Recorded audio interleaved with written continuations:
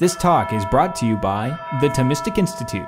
For more talks like this, visit us at Thomisticinstitute.org.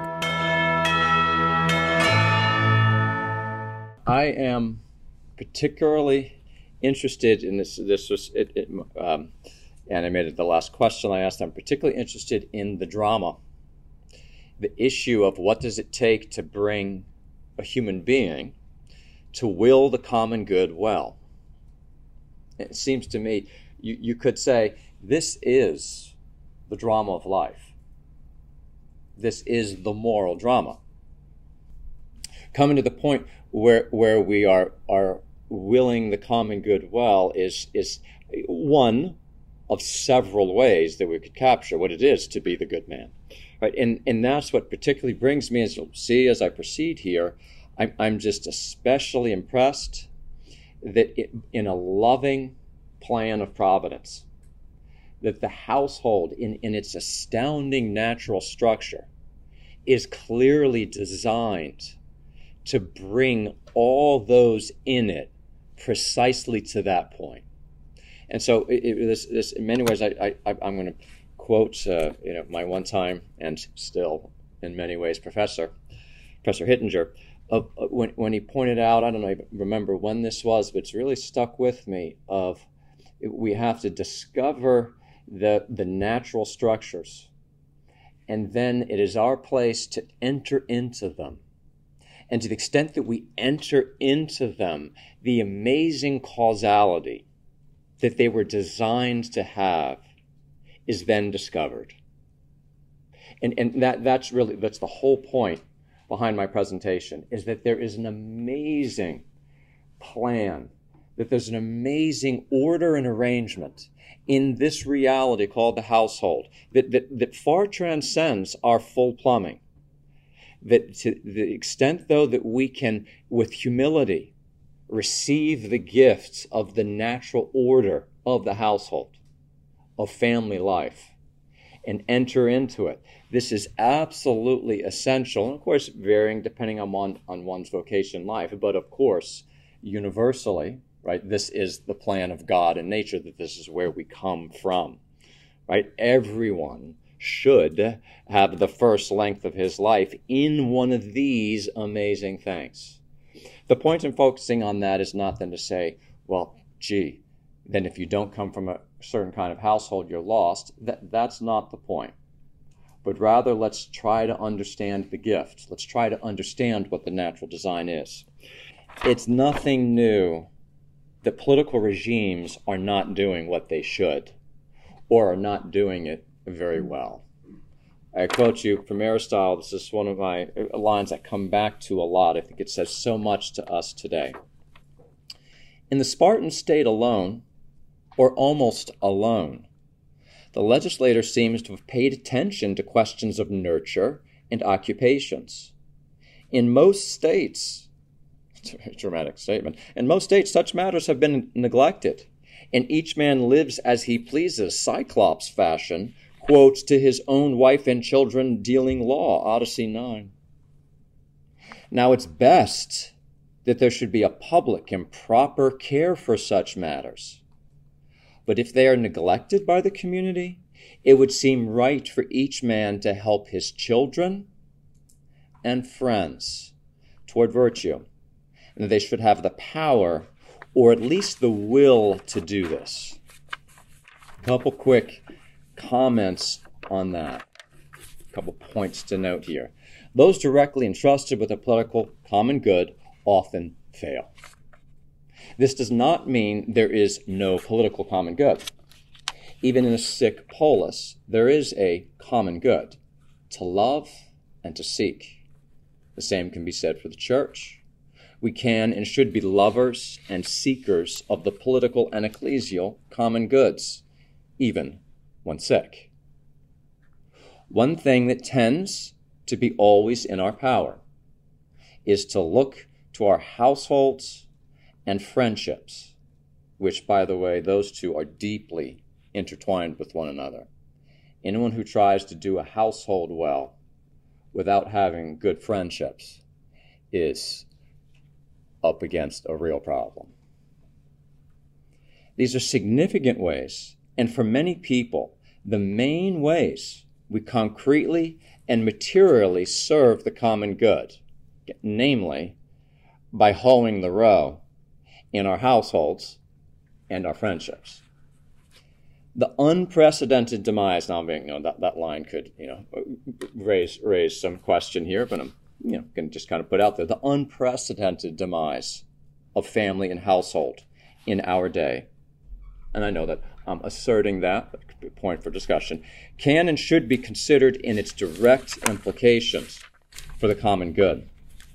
I'm convinced that a concern for the common good, which is really synonymous with concern for the human good, must now look in a new way as perhaps never before to the household, its nature, its ends, and how to revitalize it.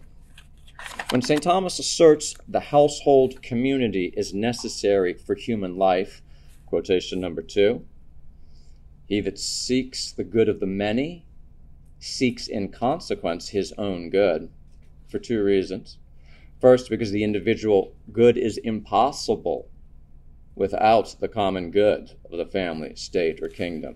When St. Thomas then asserts that the household community is necessary for human life, I want to suggest we too easily restrict this statement to meaning necessary for having and raising children. Yes, there obviously is a unique need in human offspring for this community in the opening years of life, a need we'll consider shortly, briefly, in terms of the common good. Yet we must not forget the other side of this, the need of men and women to be husbands and wives, mothers and fathers. If the household is the primordial instance of a natural common good, which surely it is, we must appreciate that this includes the parents' good, even if their life is in itself many ways an oblation for their children. This in no way excludes their own good from being in the good of the household. Indeed, otherwise it wouldn't be much of a common good. That they discover and enact their own good, precisely in putting the good of their children first, is perhaps itself the primordial instance of this great truth. The fundamental good human moral disposition is in putting the good of others first, of putting the common good first. So those interested in the common good do well today to look especially, dare I even suggest, to look first to the renewal and flourishing of households. Please note, this in no way means in lieu of the other ways of serving and seeking the common good, but I think particularly today, focusing on the households has to be a privileged way precisely of our showing our concern and living out our concern for the common good. To make this case, I'll do 3 things. 1, examine a couple principles and distinctions regarding the common good. Fortunately, we have a great background kind of already set up there for us. 2nd, consider the nature of the household, the domus, and a couple key features of it in the tradition. And then finally, I'm going to make bold to make some concrete suggestions at risk of sounding like the guy that's just trying to tell you what to do in your household. I'm going to just make some suggestions in view of the general principles I've given. A couple things about the common good. It's always about wholes and parts. I'm going to give you quotation number 3 here in a moment. This, I absolutely love St. Thomas's prologue to the commentary on the Politics. If I may remind you, the really neat context here is this. He's saying, just as in the arts, if the disciple wants to learn how to exercise the art, what he needs to do is he needs to look to the artifacts of the master craftsman. This is how you are a disciple. This is how you learn. You want to learn a craft, look at what the one who has the craft, who's the master of it, look at what he's done. So I said, well, this is the way it works in learning how to use human reason. There's a master of acting rationally, and that's God. And God's artifacts is the universe. So if you want to learn how to use reason, says St. Thomas, look to the master, look to the natural world. as it were, study nature. Then you'll be being a disciple of the master in how to use reason. Then he goes on and he says, what you will find when you look in the natural world. What does then St. Thomas focus your attention on? Okay, so now we're going to look at the artifact. We're going to look at the natural world. What do we see there? And this is quotation number 3. Now nature in its operation proceeds from the simple to the complex, so that in the things that come about through the operation of nature, that which is most complex is perfect and whole, and constitutes the ends of the other things, as is apparent in the case of every whole with respect to its parts. Hence human reason also, operating from the simple to the complex, proceeds, as it were, from the imperfect to the perfect. So, what are we to learn when we look at the natural world? Think in terms of wholes and parts. This is what the master craftsman has written into things. This is why an Aristotelian view of the natural world is so important and not a material, the going all the way back to Aristotle arguing against Empedocles, Antiphon, those who more went to the material constituents of things rather than emphasizing the forms of things, where then you see things as wholes. You treat a tree as a tree, not as a conglomerate of the elements in the periodic table. A tree is a tree. If our view of the natural world has been overly materialized, losing the formal, we're going to lose this. So natural philosophy has consequences in learning how to use reason here and think in terms of wholes and parts. The diversity of roles. The things you can learn from a tree. The diversity of parts in a tree. But how they all those parts in their diversity are participating in / constituting one good. It's all about teleology. The parts are always for the sake of the whole. The whole and the flourishing of the whole gives meaning to, direction to the parts. Okay, so it's all about wholes and parts. The natural world is screaming this to us, if we're listening. Second point about the common good. What's the key moral disposition in the human agent? Well, I've already adverted to this. Let's just read the quotation number 4 here from the Prima Secundae. But a man's will is not right in willing a particular good unless he refer it to the common good as end. That's an incredibly dramatic statement. Man's will is not right in willing a particular good unless he refer it to the common good as end, since even the natural appetite of each part is ordained to the common good of the whole. Now it is the end that supplies the formal reason, as it were, of willing whatever is directed to the end. Consequently, in order that a man will some particular good with a right will, he must will that particular good materially, and now he goes very big, the divine and universal good formally. This moral disposition, I suggest, requires profound cultivation. While there is a natural inclination to the common good over the particular, that natural inclination is far from sufficient to bring it about that there will be a steady disposition to refer the particular to the common. Dare I say, particularly post-fall, where we tend to turn in towards ourselves. How much of moral pedagogy must be precisely to draw out that natural disposition towards the common and to try to bring it about that we really do refer all that we do to these great common goods that is our privilege and honor to participate in and to serve. This is especially constitutive of the moral good, to have that kind of will that now habitually acts in that way. This is not just some abstract wishing.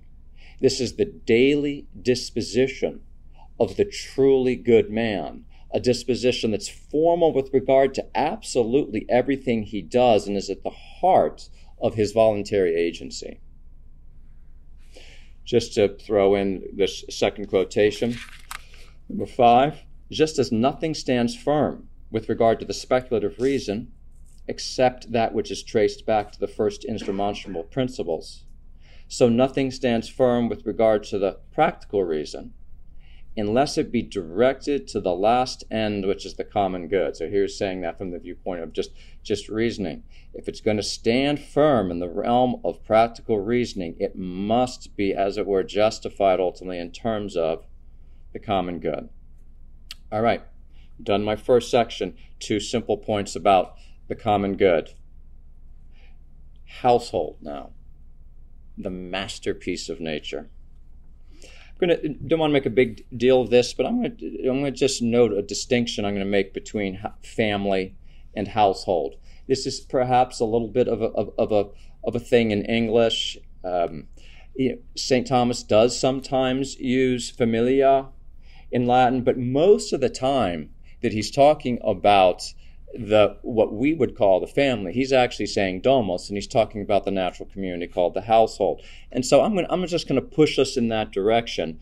Family, in any case, it seems to me in our common usage, family names a group of persons related by blood or adoption who may or may not currently be in a position of living those relationships daily. Right? I've got family, perhaps scattered across the nation.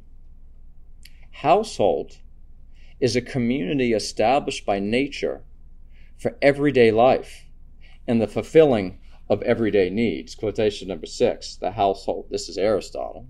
The household is the association established by nature for the supply of men's everyday wants. So I think I like to use the notion of domus because I think a domus is and Prashinja, tell me, at some point if you think otherwise, it just seems to me the notion of domus, of household, more conveys here that we're talking about a social unity of order, that we're talking about a society here that functions together every day. And there's something profound here, daily living together in community. It's interesting to have the blessing of being among Dominicans who have this kind of supernatural community of daily living together. And we refer to the Dominican family. There's so many interesting things with this natural analogous. Right now we're going with the thing where, again, one of my big points is going to be where we first learn to think in these terms. I think we're losing a sense of living together with people daily.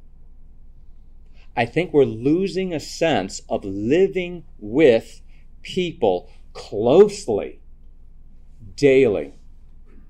Imagine to lose a sense for the most natural context of human life. But that's what the household is. I think we're literally, especially the younger generation, they're losing a sense of what it means to live with other human persons in any type of close way daily. To understand this is to see more than just the importance of family. It's a matter of the structures of daily human life. So this is not just a matter of saying, hey, we need to emphasize the importance of family. I think it's more instructive to say, as regards this point, we need to emphasize the importance of household. It's not just remember your family, remember there's people that you're related to by blood that you always have this relationship with. That's great, and that's worth emphasizing. But as a social unity of order that functions as a common good, that's the domus. That's the community that we're living with every day. Dare I say, we're losing a sense for how to live a human life in its most fundamental form. Call me alarmist. I'm willing to argue with you. I'm out there. You're out there too. Further thing to note off the bat about this household, it's the home of real diversity. Real, natural diversity for the sake of the common good. As in a natural whole, there's a difference between parts for the sake of order, for the sake of common good. Ready? Fasten your seatbelt. The primordial instance of this, of difference for the common good, in the world of human affairs, surely, is the relationship of husband and wife.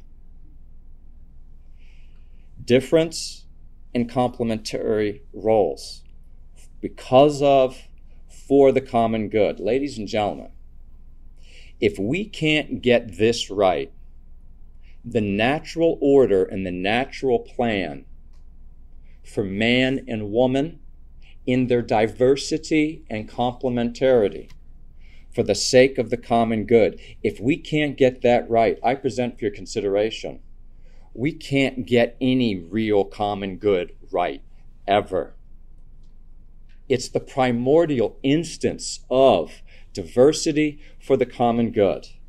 Men and women both need to discover and receive the gift of their different natural roles, of an order between them, for the sake of the children, for the sake of the domus, for the sake of the broader common good, civil and ecclesial, both of which materially depend upon the flourishing domus.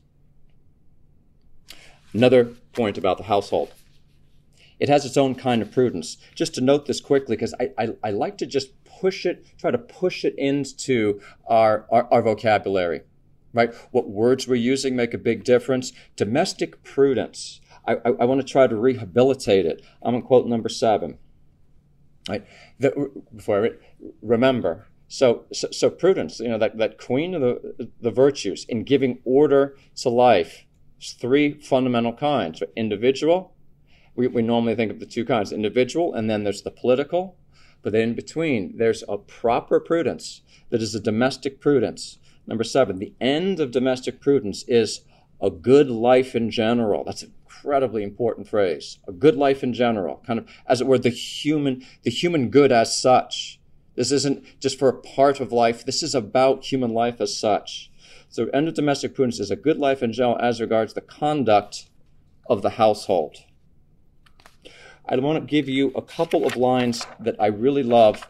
They're worth looking at more. I'm just going to do them quickly in passing. This is from Aristotle's commentary, St. Thomas's commentary on the Politics, first the line from the Politics. Therefore, it's clear that the care of the household concerns human beings more than material property.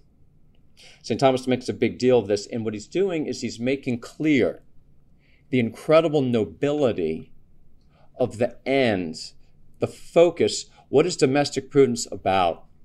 What's it all about? Here Aristotle infers that the chief aim of parents, kind of qua parents, concerns these 2 relationships with one another and with their children, is what's clear in context. More than other things. I love this point here. What is domestic prudence fundamentally about? A man and a woman get married. What is it that they fundamentally share now? How to conceive the project that they're in together? What really draws them together? Talk about making a life together. To be called to figure out this virtue, domestic prudence, this astounding habitual disposition of putting right order into our communal life every day, starting with the 2 of us and growing from that in our relationships with the children, and then everything else in the household, as this quotation indicates, as ordered to those relationships, because real common goods are always the flourishing of persons together. So the husband and a wife, just to live according to the plan, are drawn together in having to forge this so difficult thing. Remember how Socrates says in the Apology, I spend my days talking about virtue and trying to deliberate and figure out how to live the good life. This is what a husband and wife are called to do, to develop domestic prudence together every day. Note how this also points to how much is going on in the household. To the extent that our households are eviscerated of daily life, what are they deliberating about? But in a household that has the richness that is, as it were, of nature, there's so much to deliberate about, so many things that go into that need to be ordered towards getting the relationships right in a virtuous flourishing. My third point about the household, that was just to introduce domestic prudence. But again, I think that I love to think of domestic prudence as the daily context to live out a marriage. Household is a place to cultivate the key moral disposition of the human person. In many ways, this is kind of my central point. We've already noted the household is a community, a whole with parts, with obviously a discernible common good. What I want to do right now is go Xenophonic. I love Xenophon and his work called Economicus, the Estate Manager. And I might not be reading it. Leo Strauss has it's a tough work. But here's a line in there that I absolutely love. My mother told me that my job was to be responsible. That's the wife speaking to the husband. And then the husband responds, my father gave me the same advice. Seems to me there's something incredibly profound that is gathered into there. If you were to try to put in one statement what parents are trying to form their children to do, my mother told me my job is to be responsible. My father told me the same thing. Seems to me that we can take that as precisely pointing to forming in them the disposition to refer all that they do to the common good. Maybe I overstate it. I hope not. Seems to me when I've taught this with my students, I ask them, try to put in your own words what you think responsibility means. It's a hard one. When the woman says, my mother taught me to be responsible, try to give me a definition of what you think the term responsible there would mean. So here's my shot at it. Taking something as my work, as my own concern, precisely because I owe this to others. There, it seems to me, is responsibility. I am taking this as my work, mine to do, precisely because I owe it to them. Seems to me that is, in any case, a very close cousin of that natural king of moral virtues, legal justice, that refers all things to the common good. I ask you, where is this better exemplified for children than in the parents who exercise domestic prudence well? I want to reemphasize, where else but in committed, self-sacrificing parents is this patterned day in and day out as a matter of justice, as a matter of love? Further, I think it goes without saying that this is the household's the primordial patterning of authority, real authority, that much maligned office that in reality is the root engine making possible our achieving of the common good. Where else are human persons going to realize that someone who has authority is a profound gift to me? Because it's going to empower me to achieve my good. Is this not what children see precisely in their parents? May I put it this way? If children don't experience their parents as, Xenophon, taking responsibility for the children's good day in and day out, appropriately putting it first, proper qualifications, in what context will children learn that there is a commonweal worth taking responsibility for? Might this not show us a lot about today? If parents aren't willing to take responsibility, at times even at great detriment to their own private goals, if they're not willing to take responsibility for their children, if children don't experience that in the household, where will they ever have a sense of, I need to take responsibility of something for the sake of other people. What's worth taking responsibility for if the flourishing of me and my siblings isn't worth my parents taking responsibility for? Note quickly with the next quotation, a special perversion that Aristotle, St. Thomas are very concerned about. I love this point. It's a little bit of a sidestep, so I'm not going to spend more than a moment on it. It's quotation number 10. Aristotle speaks of a common perversion that happens in the household. It's when you basically turn economia into economics.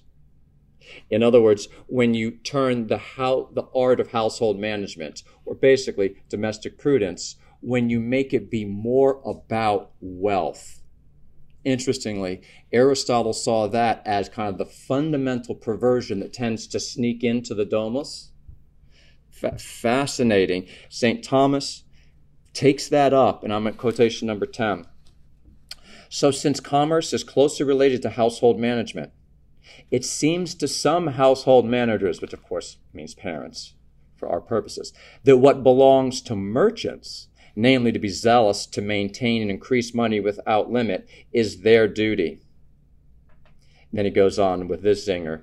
If they were to strive to live virtuously, they would be content with things sufficient to sustain nature. But since they omit this effort, they are not most intent on virtue. So they want to live according to their own will. Each of them strives to acquire things with which to satisfy the individual desires. This is this classic treatment of this is the trap of money. Money in its unlimitedness stands in for the limitlessness of our material desires. And so it's always this trap waiting to get us. And I can share as a husband and father. There's this incredible practical insight of Aristotle and St. Thomas on how this is the danger, especially when you have to work hard to try to make ends meet. There's something that works on you psychologically, kind of gives you a sense of, I got to get this taken care of, I got to get the wealth taken care of, I got to get the wealth taken care of, I got to be out there taking care of the children, right? And if you're not very careful, something can go wrong in there. Something slips, you miss a key principle, and the next thing you know, you've substituted economics for economia. And we're putting our emphasis and our focus in the wrong place in varying degrees. So in the husband and wife, often the key drama of the moral life is played out. What will we put first? What gives order to life? Wealth is always this very tempting alternative. In sum of this point, the household is especially suited, indeed I say it's designed, to form human persons at the most foundational level, both intellectually and morally. I noted earlier, we must not overlook this causality at work in the spouses and parents. What an astounding natural pedagogy that my love for my wife and then my love for my children, if I'm true to it, will draw me to serve and see a higher good. That is an incredible natural pedagogy. Have you not seen this before? The young man who falls in love, drawn into this natural thing, and he gives himself to it. He really does. And all of a sudden he finds himself willing much better than he did before. His own love for his wife draws him. That natural pedagogy is at work. It certainly doesn't happen simply of itself. The natural pedagogy is there, but we have to work with it, and certain things have to converge. I'm going to turn to part 3. Household and practice. A couple suggestions toward renewal. 1. There needs to be a grassroots turning to re-inhabiting the household for the sake of the common good. A grassroots turning to re-inhabiting this natural daily community for the common good. Nota bene, doing it for the common good will mean this is not a turning away. If this is done properly, this will not be a retreating from society. This will not be a giving up on society. It will be the way of serving society. We will not be like the Cyclops. The Cyclops has no greater common good, for the sake of which he deals law to his wife and children. The Cyclops has no interest in a broader common good, and frankly, at the end of the day, the Cyclops is probably even just dealing law to his wife and children for his own sake. We're not going to be like the Cyclops, or we must be attentive to not be like the Cyclops, but we would turn to the household precisely as a way of serving the greater common good. I like to suggest that thinking in terms of rehabilitating, talking in terms of domestic prudence, teaching those getting married, domestic prudence, this is your vocation, this is your challenge, this is your gift. Second suggestion, if the household is to be the home of responsibility, then it must be the home of good work. If I may just kind of flash out into this for just a moment. I know Wendell Berry is controversial for good reason. I'm going to give you some quotes that I think are profound. I'm on number 12. Without the household, not just as a unifying ideal, but as a practical circumstance of mutual dependence and obligation, requiring skill, moral discipline, and work, husband and wife find it less and less possible to imagine and enact their marriage. I think there is so much wisdom about marriage in that sentence that needs to be unpacked. Find it difficult to imagine and enact if we don't have a household. As far as I can see, the household Wendell Berry's talking about is what Aristotle meant by a household. It's a place of daily dependence, obligation, requiring skill, moral discipline, and work, real engaging work that brings people together. Here's another great line. Boy, when he gets to work, there is work, there's restorative, convivial, dignified, and dignifying and pleasing. And then perhaps my favorite, good work is the enactment of connections. It is living and a way of living. It's not support for a family in the sense of a brace or prop, but it is one of the forms and acts of love. So if we want to rehabilitate, re-inhabit, reinvest in our households, the practical reasoning always comes down to the particular. So I've really descended into the particulars here, because at the end of the day, we're going to have to be concrete. We're going to have people be able to imagine something if we're talking about reinvesting in our households, having a certain kind of work there. And then of course, I have Schumacher, number 13. The functions of work are at least threefold. To give a man a chance to utilize and develop his faculties. 2, to enable him to overcome his egocentridness by joining with other people in a common task. And then 3, to bring forth goods and services needed for becoming existence. The brilliance of Small is beautiful, as it says, the modern conception of work just values work and compares works to one another just by the products that they produce, rather than these other highly human and humanizing aspects of them, so that we consider work precisely from the viewpoint of how is it as an enact form of life, especially in a household. I think that good work in the household is the epicenter, in many ways, of the natural pedagogy, instructing and forming young and old in responsibility, in living as a good part of the whole.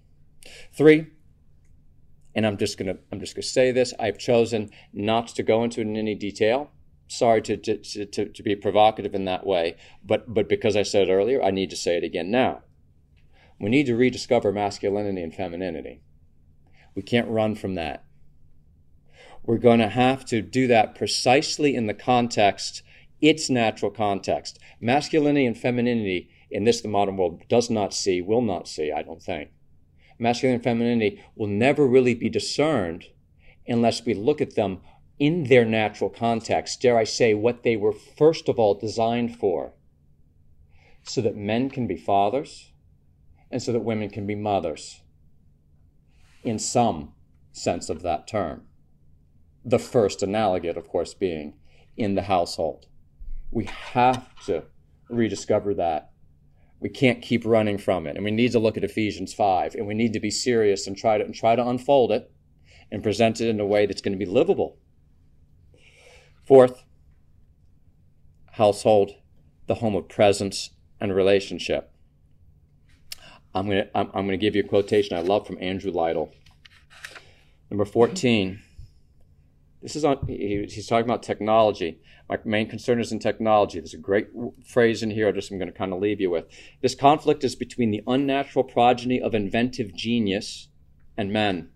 It's a war to the death between technology and the ordinary functions of living. There's the line. The ordinary functions of living. The rights to these human functions are the natural rights of man, and they are threatened now in the 20th, not in the 18th century for the first time. Unless man asserts and defends them, he's doomed. To use a chemical analogy, to hop like sodium on water, burning up his own energy. This was written in 1930. The ordinary functions of living I present for your consideration. I go back to the kind of the earlier point. We're losing a sense of how to live together daily. Name a couple examples, and I'm going to conclude. Discussions around the fire about practical things, about speculative things, storytelling, singing together, praying together qua family. Of course, I already mentioned working together. These natural forms of presence and communion, that we cannot underestimate the consequences that they're being taken away from all of us at this point. I have a quotation in the name of time I'm going to skip from William Cobbett, from his Cottage Economy, written in 1821, and then a line from The Hobbit. It's these simple things. This is not peripheral, I argue. This is where all of us learn to be human. Number 17, I go back to Xenophon. All these things are interconnected. We're going to have to take a holistic approach. The household is the place of a holistic approach. Work, leisure, amusement. There are natural forms of these things that draw us together. We deliberate about how to do these. Again, here's the daily stuff of domestic prudence. Let's take a holistic approach. Healing and reconnecting in the household is the concrete, daily, even if not so glorious, path to the renewal of the common good. That's my assertion for you. I say it again. Healing and reconnecting in the household is the concrete, daily, even if not so glorious, path to the renewal of the common good. I close with St. Thomas on the household of Job. In the first chapter of his commentary on Job, he's pointing out how the author is presenting Job as a good man. And one thing that the scripture there says about Job is it says something about his household, he says, where it's talking about the conviviality that his children had, and they would get together and they would have celebrations together. And St. Thomas quotes number 18, to praise Job even more, the disciplina domus, the discipline of his house is described. Next, which was free from those vices which wealth usually produces. The house of blessed Job was free from these evils, and he gives this lovely trio with which I leave you. The household of Job was blessed with concord, laughter, and just frugality. Concordia, iocunda, et aequa frugalitas. I'd like to translate the aequa frugalitas as a restrained abundance. In any case, these three, of course, closely mirror how St. Thomas would characterize the broader common good, too. For the sake of that broader common good, perhaps we might focus on having a household more like Job's. Thank you very much.